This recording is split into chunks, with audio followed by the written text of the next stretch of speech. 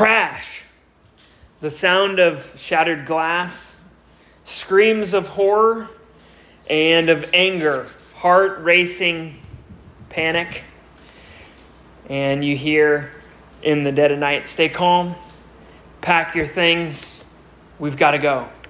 I imagine that, although this is more modern than maybe a description of what actually happened, there is a serious situation that has just come across. We've gone through a 9-part series just a couple weeks ago on Acts chapter 7. Hear this wonderfully amazing speech from Stephen about the redemption and all of it pointing towards Christ. And we looked at that in depth.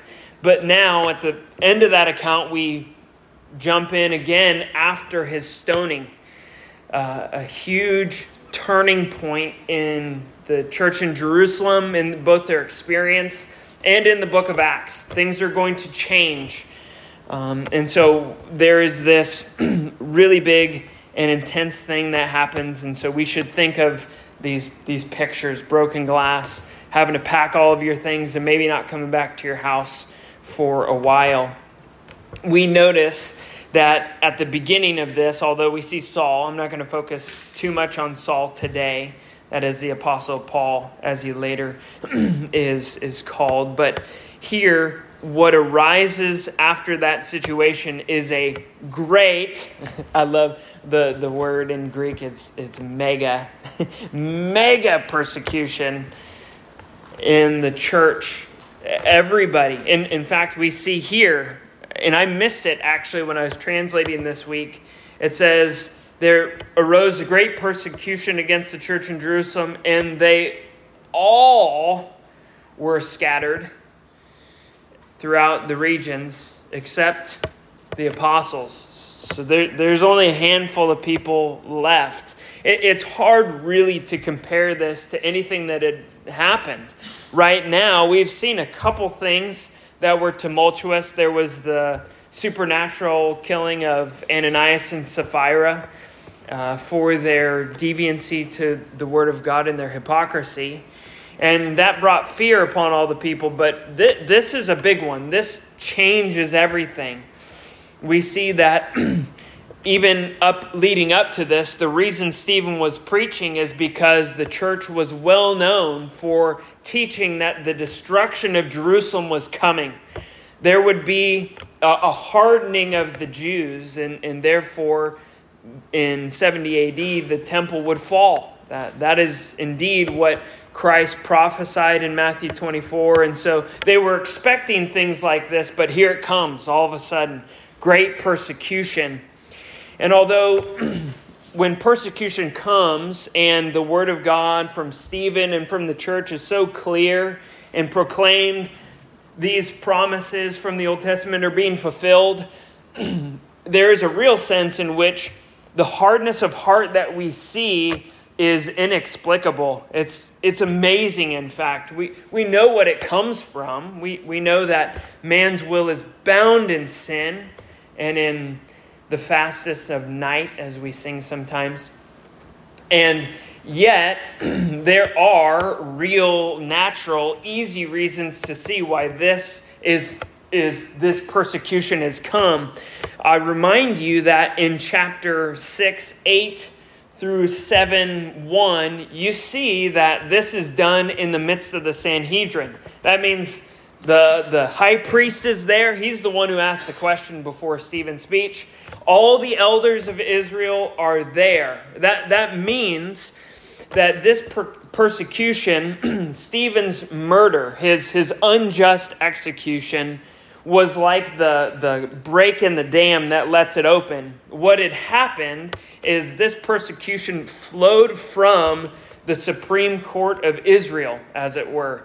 So if you know, as those who are hostile, angry about the proclamation of the church, and you have just seen an unjust killing, and it has come from a group of the rulers of Israel who are willing to turn a blind eye to that sin, and you know you're not going to be punished for it. Well, it is no wonder that there's a great persecution that comes upon the church.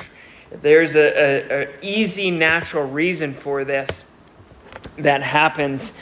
As we know in our day, our governing authorities have done the same exact thing. There has been a denigration in California of laws regarding shoplifting, so that it's about, I think the threshold's like $950. So it's a common occurrence now to go to Target or something like that and see somebody stroll out with a $500 bike, because you'll get in trouble if you try to stop them. Well, when this is the case, when people know that there are no penalties really for these crimes, what's to deter them in doing it? So this is what causes the zealous Apostle Paul to rise, and what we will see in his persecution later. Not only is this going to happen on a mass scale, but we also are going to see the chief priests actually sanctioning these things later. Christians in our day, we need to not look to the world, but to stop moral iniquity. Christians need to take some of the blame for not promoting a view of reality that says that a holy and righteous endeavor is to be in political office. We should probably hear that more. More Christians should think, I want to do something about society. I should get involved in government. More of us should probably say, man, our city's not doing so well. We should take responsibility for that and make sure to turn it around the right way for righteousness and justice. We bear some of the blame in regards to our current society. Some of us are guilty of not being salt and light in our culture. That's why it turns bad, because the salt is supposed to, when wounds are open, supposed to hurt a little bit, and light is to shine in the darkness such that it's scared to come out of its closet, as it were. We should be active and vocal in our all public places about the truth of the gospel. But if you're going to get fired, make sure you don't do it foolishly. Have a backup plan. You should remain in the place that you have. And I'm not talking about not being diplomatic or something like that. But we should be active and vocal. We should be known as Christians and those who are aligned with the causes of justice and righteousness. Now, another application that we can have from this particular text is that there is a type of political corruption that warrants and causes the church and warrants fleeing, leaving, being gone. In fact, it is striking to think about where this comes. It's not like just in the very few days where there's 120. It says the whole church left. We already came across two different scriptures that gave us numbers. First day, 3,000 men. Not necessarily just not women and children too. They're not being counted. 3,000 men. And then I think it's in Acts. Let's see here. Acts 4. After that, we're told that another five, the number of men in that case had come to 5,000. So if you put those together, you have a lot of people. You have maybe 10,000 plus people, all of them of which persecution has got so bad they leave Jerusalem. This is a staggering reality. I've seen in the last couple of years, there's a pastor from SoCal who took about 20 adults to Texas, and they replanted a church there. And I'm like, wow, what a thing. This is even bigger than that. I can't imagine a time where it got so bad that literally our church, that church, all the churches around here unanimously left, no longer in the place. That is a huge precedent for us to be able to say, there is a time and a place that in order to be faithful to the Lord and to fight another day, you might have to flee. So, for example, if you are not giving, you are not able to take care of your children, or you are forced to do those things which maybe you thought it the best and most faithful for your wife to be home and raising the kids and homeschooling and all that, and you were no longer able to homeschool because of particular regulations that happen in our day. The right thing, even if you don't know necessarily what you're going to do, would be to flee. You have to go.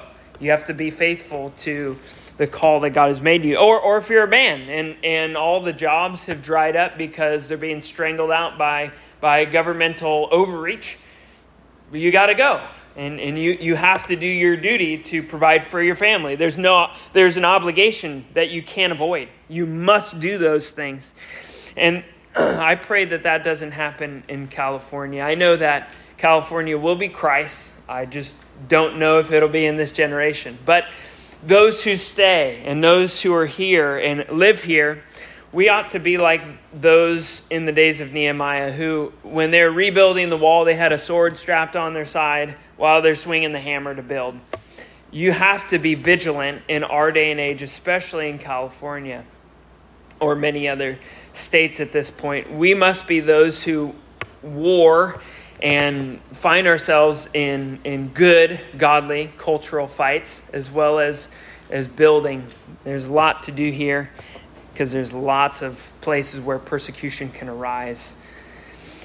Now, this seems like a little bit of a break. This is just verse 2. Remember, this flows from the text, and I think it's particularly important in today's date, so just put a pin in what we're talking about. And this isn't a sidebar. This is just what it says, and we should reflect on this.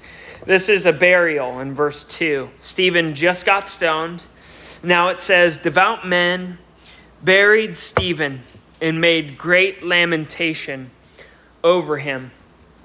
Now, sadly, most Christians in our day give little thought to their death and their burial in the normal course of life. And so therefore, we need to learn a few there's 3 things that are said in this really short text that I think are extremely instructive. We should come to this text and say, what significant things do I need to learn so that I might be prepared for my loved ones or my burial and my death when it happens? So here's a few reflections. First, we see that it was Stephen who was buried. I make this point because of what I hear in the church and in the culture at large. Mainly, the scriptures do not locate personhood only to the soul. Your body is you. We, in our day and age, hear things like when somebody has their mom, their family members die, they say, oh, it's just a shell. No, that's your loved one, whatever their name is. Their integrity, their imaging God is vested in their bodies, not just their soul. You are not, as it said, a soul in a body in the sense that your soul's the main thing and your body's tangential. No.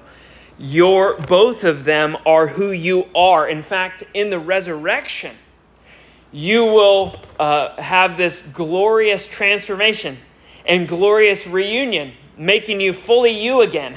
In a sense, when you go to be with Christ, you're a little bit less you because your body's not attached there. But the resurrection puts you back together the way it's supposed to be, fully redeems you in body and soul. That's why the Apostles' Creed says we believe in the bodily resurrection. We believe in the resurrection of the dead. There's a lot vested in that. The Greeks, in fact, we'll see later, the Greeks laugh at the Apostle Paul once he brings up the resurrection because they think that's foolish. The body is this lesser thing. But we need to say that no, it is valuable. It's image of God. If the brain is not functioning or there is somebody in a catatonic state, are they less valuable? Because their soul's not operating, their internal life's not operating the same way? No, their body, even in that state, is worthy of being called who they are. That's an essential part of you. In fact, I hate to say it, I don't know if some of you look in the mirror and you go, man, I wish I had some different, more beard coverage here for me or something like that. You wish there was an augment in how you looked or something like that, I'm sorry, this is the exact body you will have in the resurrection. You'll always look the same. Fred will always look like Fred. When you see me in the new heavens and new earth, you're going to go like, hey, that's Fred. I'm going to be the same that way. Or we're not all going to change into some weird amorphous thing. All we need to know is that the body is extremely important. Personhood is related to the body. And I mentioned this before, but I just want to say it again, is the London Baptist Confession, wonderfully in the section on death and the resurrection, the life hereafter, it talks about, even as we are with Christ before the resurrection, immediately in his presence, which is better than now, right? There's a better, and then there's the best, is the resurrection. It says in that intermediate time, when we're disembodied and our body's in the grave, our bodies are still united to Christ. And this is a glorious reality. We must be fully Christian here. Not embracing a degradation of body, but body and soul together are a person, so that after death they can still be called who they are. That's still them. Now, also, just a brief note, devout men. So Stephen is buried. It's devout men who buried him. It's godly men who took up the responsibility to take their stoned, bloodied, bruised brother, wrap him up in a cloth, I presume, easier to carry that way, maybe not, but wrapped him up and dug a grave, laid him to rest, covered him over. Maybe, I don't know if they put some sort of monument, something to indicate that there was a grave. I don't know. But as we think about mortuaries, I worked for one for a year. We should not think of these as some ordinary transaction. We should think of the same sort of care that is given before death by nurses and doctors after death. Godly men, actually, I worked for a couple of them. Godly men actually, in the severest, saddest of times, care for those loved ones we have that have been lost, both our neighbors and our friends. In tough times, even when the body's been broken, the spirit's been removed from the body for a time. Devout men do that. Lastly, something that I'd love to recover. These devout men were manly. I'm sure they didn't cry at everything, but here they made great lamentation over Stephen. I think we must recover in the church the sadness of death. Actually, it's sort of a pet peeve of mine to call it a celebration of life, because it sort of strips it or whitewashes the fact that we should be sad. This is a sad thing. In fact, it's so sad and such a serious enemy that Christ will leave it not to anybody else, but by his very own appearing, slay death himself. He has a personal vendetta, as it were, against death. So that 1 Corinthians 15 says the last enemy to be destroyed by Christ is death. He will do it himself. So death, whenever it comes upon us, still should be seen as a cause for great lamentation, great sadness, even though there is the sunrise of hope that is dawned in the gospel, in Christ Jesus. Jesus himself likens John the Baptist to a funeral dirge. I'm sure something he was used to. And we also have a whole book dedicated to lamentation. Jeremiah wrote the book of Lamentations, prophetic lamentations. It is a natural and necessary part of our life to recognize, like, what else do you do when your child dies? Words sometimes are not enough. Sometimes you need some poetic lamentation for such a case as this, or where a murder of your friend takes place. I don't know if they would have sang a song. Maybe they would have. There's a number of them. I just ran across a really good one in Ezekiel the other day.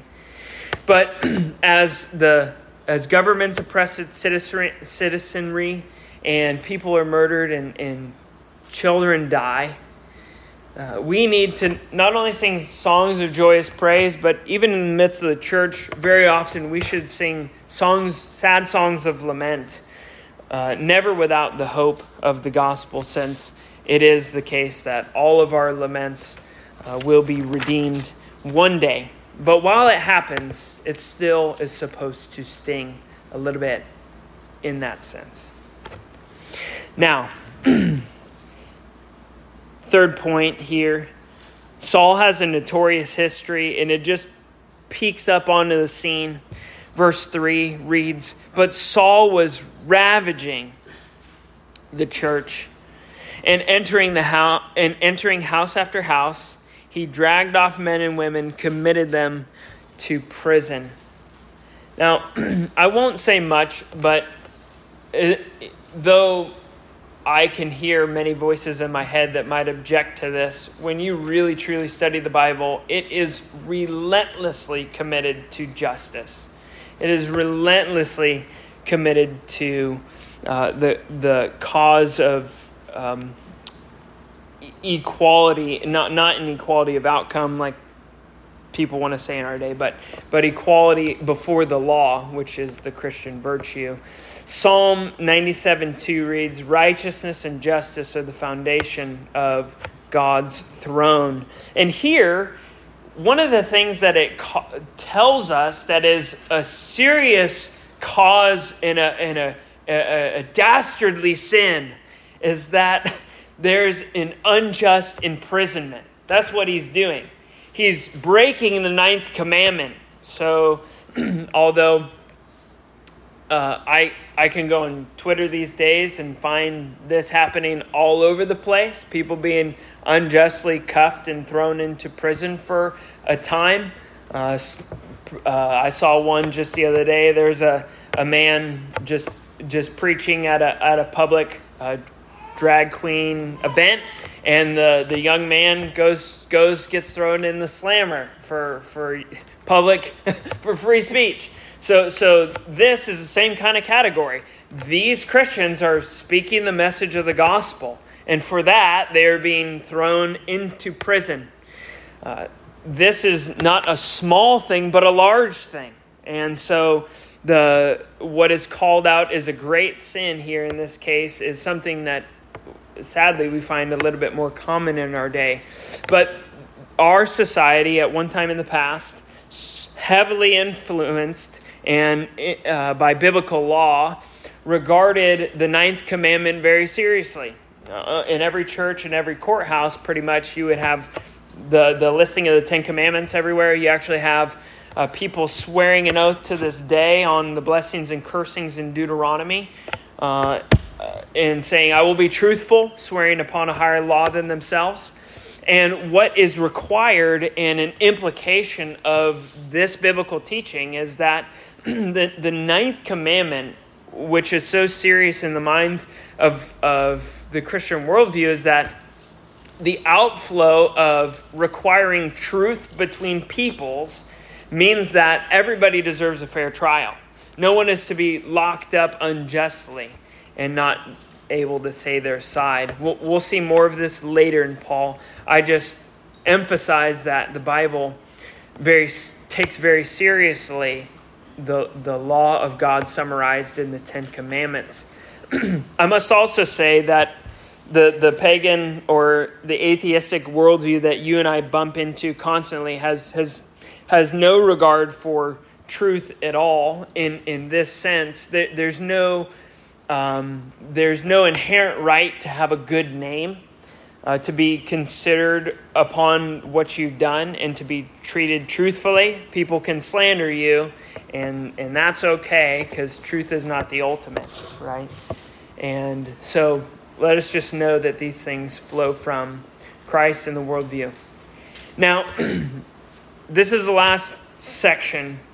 And what I'd like to do is I'd like to read verse 4 through 8 and show just one major thing.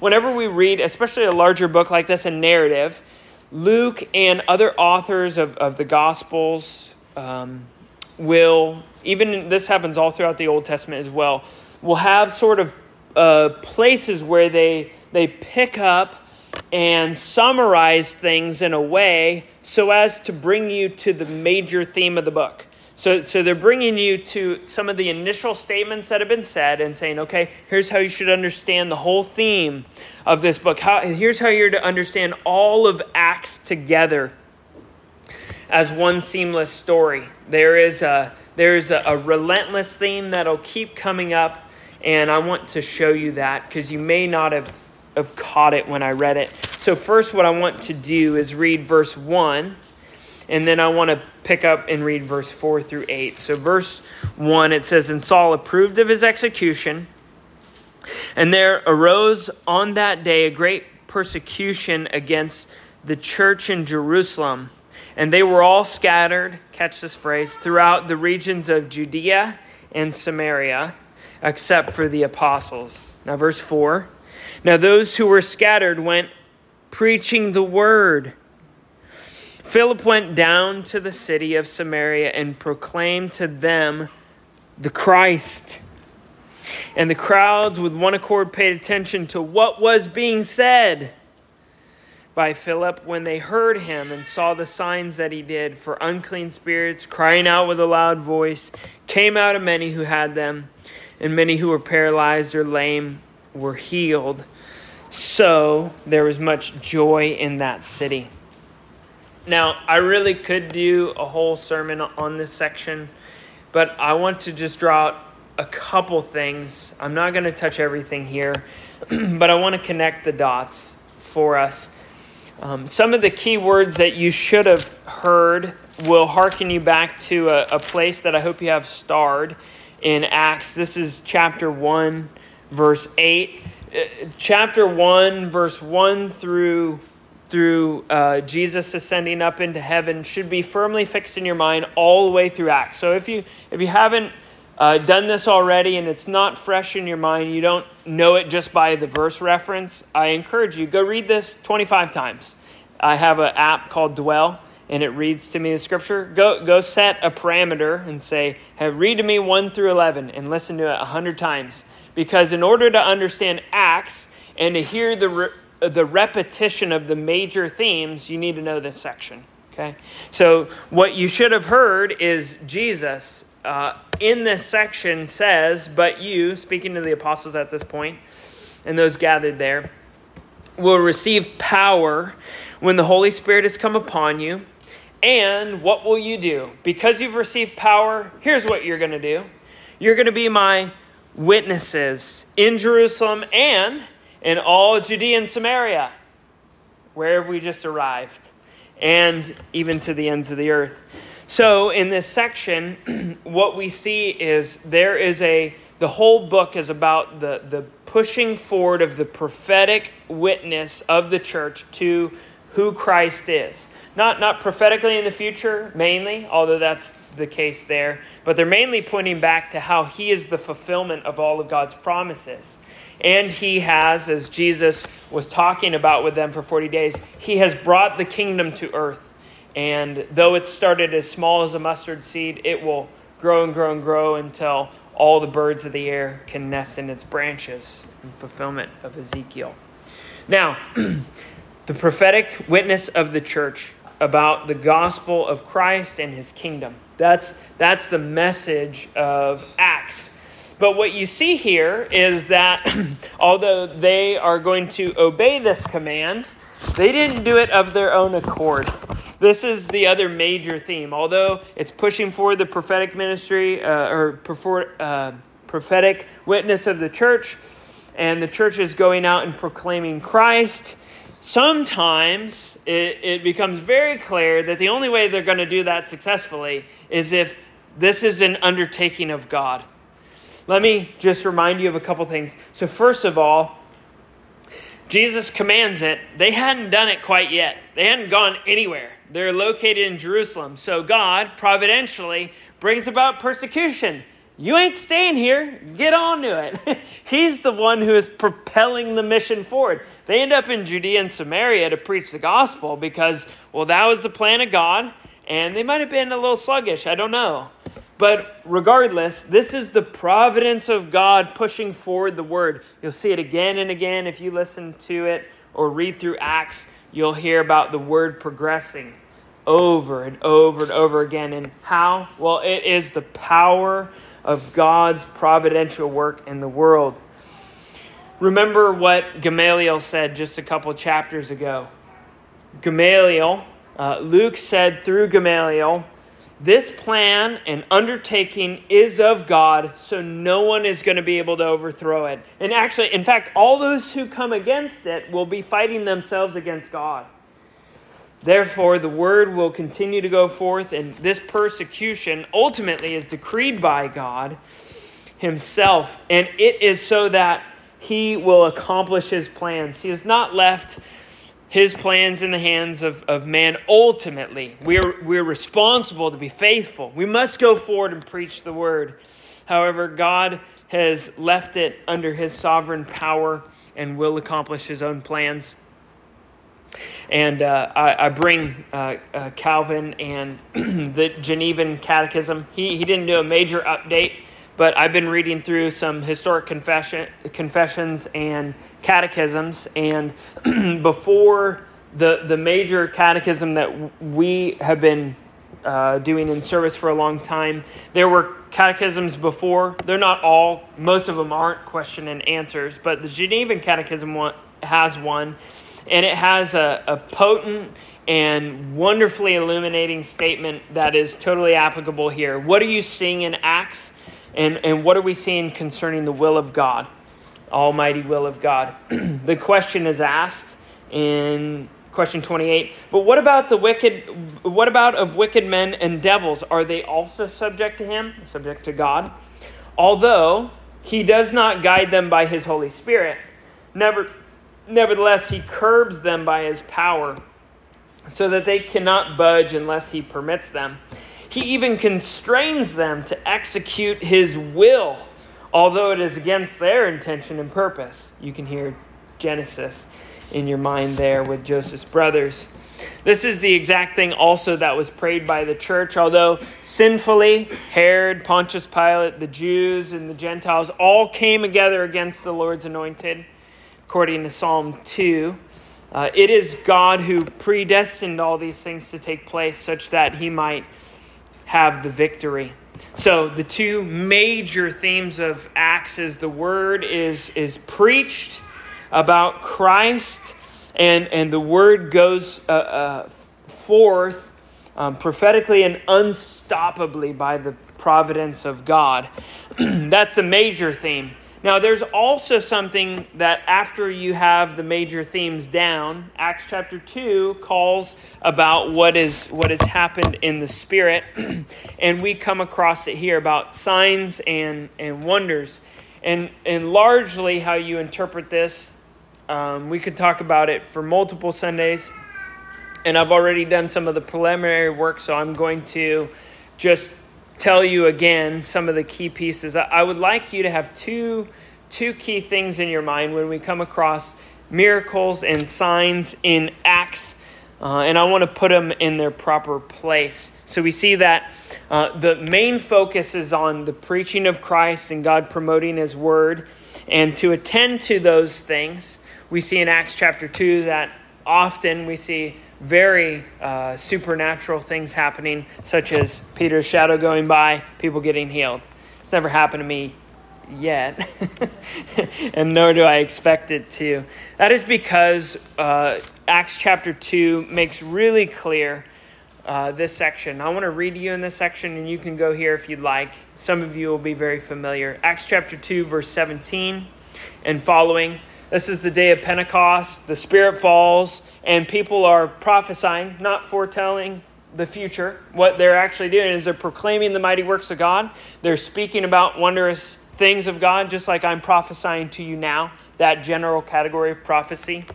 And what they do is, this is in fulfillment of a specific scripture related to a specific period of time. And we get to see that. It reads this way.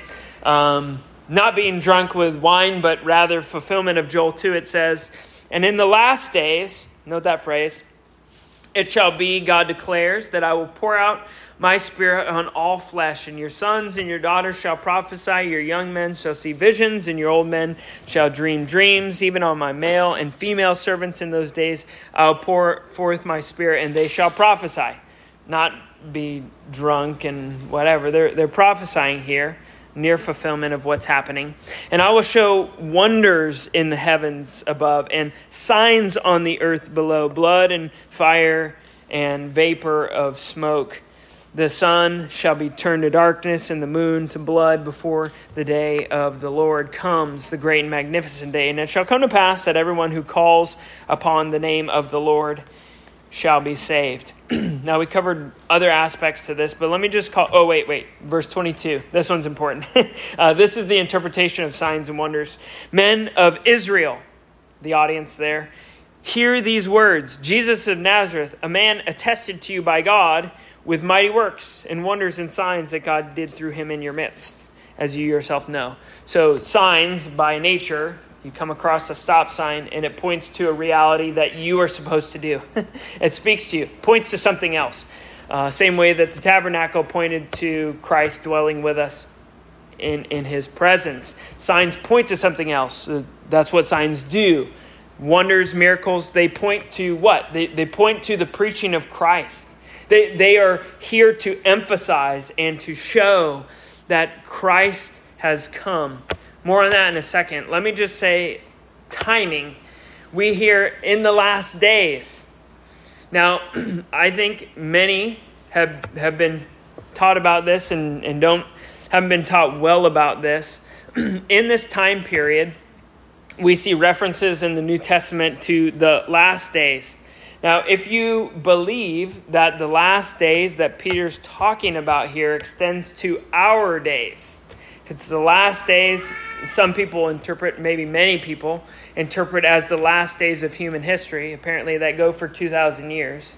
I don't know how that makes sense. But if we are in the last days as Peter is talking about, then no matter where you're at, you must believe that the sign gifts, as they're normally called, healing and these sorts of miracles, are normative for today. You must believe that. There's no way around it. They're for this period of time, the last days. But we should not consider that to the end of the earth, the last days of the end of the earth, the end of the world. That's not the case at all. What is the last days happening? Well, it's the last days of the old covenant.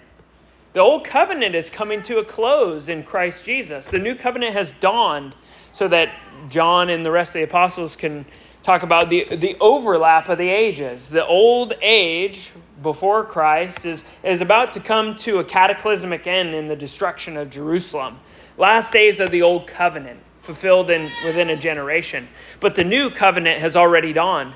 This new time that goes to the end of the world, this time the dawn has risen. Christ has risen. There's a whole new period of history that has come, such that during these last days of the old covenant, there would be extraordinary signs and testimony to the work of Christ, beginning with Christ. I mean, John the Baptist didn't have any of these signs and wonders, though he's probably the most powerful prophet, according to Jesus, that ever existed. Yet he didn't have any of those. These things came on with Christ to testify that he's the Messiah. And then in these period of the last days, it's to show that lots, maybe most of the Old Testament is being fulfilled in their midst, right here and there. It's an extraordinary period of time, different than many other periods of time in history. We live well after the wake of that wave, where we've actually experienced more. And even in the New Testament period, they begin to direct us elsewhere. I'll stop there because I need to abbreviate my comments as I'm looking at time. Now, there's a time period of the last days of the Old Covenant where these things are normative. So it shouldn't be any surprise to us that these things occur again and again and again. But they always, just encourage you to study all these signs and see what's happening among them. Well, 1:8 is being fulfilled. Jerusalem, they fall. Judea, Samaria, all these signs fall and miracles, tongues, stuff like that. We'll see here in a minute in Samaria. And then we'll see that happen with Cornelius when we start to get to an example of the ends of the earth and so forth. And we'll see it tied to this, not the order of our salvation, but like what has happened in history. There's a particular order of redemption. And this is an extraordinary piece that says that the kingdom of God has come upon them. So here's the second part. If timing's one part to help you understand signs and wonders and why you've never healed somebody from a sick bed or something like that, why you don't perform miracles the same way that Jesus does, and why it's not normative today. Well, the time period aspect is one. The other aspect is that signs point to the coming of Christ's kingdom. Now, I just encourage you, if you have any Bible app, you can type in kingdom and just look through all the occurrences of kingdom in the New Testament. You'd be surprised at it. We usually talk about the gospel of Jesus. Well, in the gospels, typically it's the gospel of the kingdom is what's being preached. And what we see, I'll just give you one example. This is Luke 11:20, is the witness of the church is about Christ and his kingdom which has come. So you'll read in Luke 11:20, if this is Jesus talking, because they were accusing him of casting out demons by Beelzebub. He says, no. He says, but rather, if I, by the finger of God, cast out demons, then the kingdom of God has come upon you. He did, right? So the kingdom of God has come to earth. That's the point. The point is to show that the eternal kingdom of Christ, which Daniel 7 we showed was prophesied, and Jesus earned, therefore he can say, go into all nations, proclaim the gospel, baptize them, and teach them to obey all that I've commanded you, because I have all power in heaven and on earth. He, through the church, causes the kingdom to go forth and even into the world beyond the physical location of the church, such that at the end of time, we will see a progressive, over the course of time, unfolding of how the kingdom, as it were, invades the world, and that the kingdom of Satan is overthrown. Demons coming out and not being having authority and power over people shows that Jesus' kingdom overthrows them. It shows that here, in a very tangible way, we see that the kingdom of Christ has come in force. It's actually powerful in this world so that it will reign. And so as we preach the gospel, as we live faithfully, as we disciple our children, we will see progressively, though there'll be dips and stuff like that. I think we're in a dip, as it were, related to where we're at societally.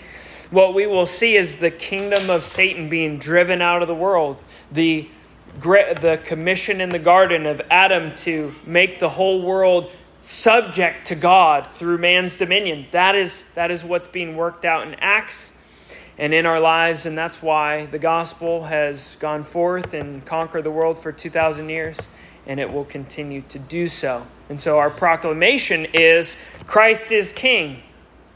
Bow to him. Serve him. Satan's kingdom is overthrown. He is lost and will continue to lose. Be bold in your witness for Christ. Let me just say one last thing. We have a wonderful phrase here. The result of these things. Verse 8. So there was much joy in the city. Much joy. The result of the word going forth is that the kingdom comes physically into people, as it were. Physically, really, I should say, probably. Really into people, such that we are transferred, as we learned in Colossians, out of the kingdom of darkness into the kingdom of light. we enter into the kingdom, even in our lives, and that brings glorious joy. It's the joy of salvation that has come to the city. And that makes one glad even externally. It makes us happy people.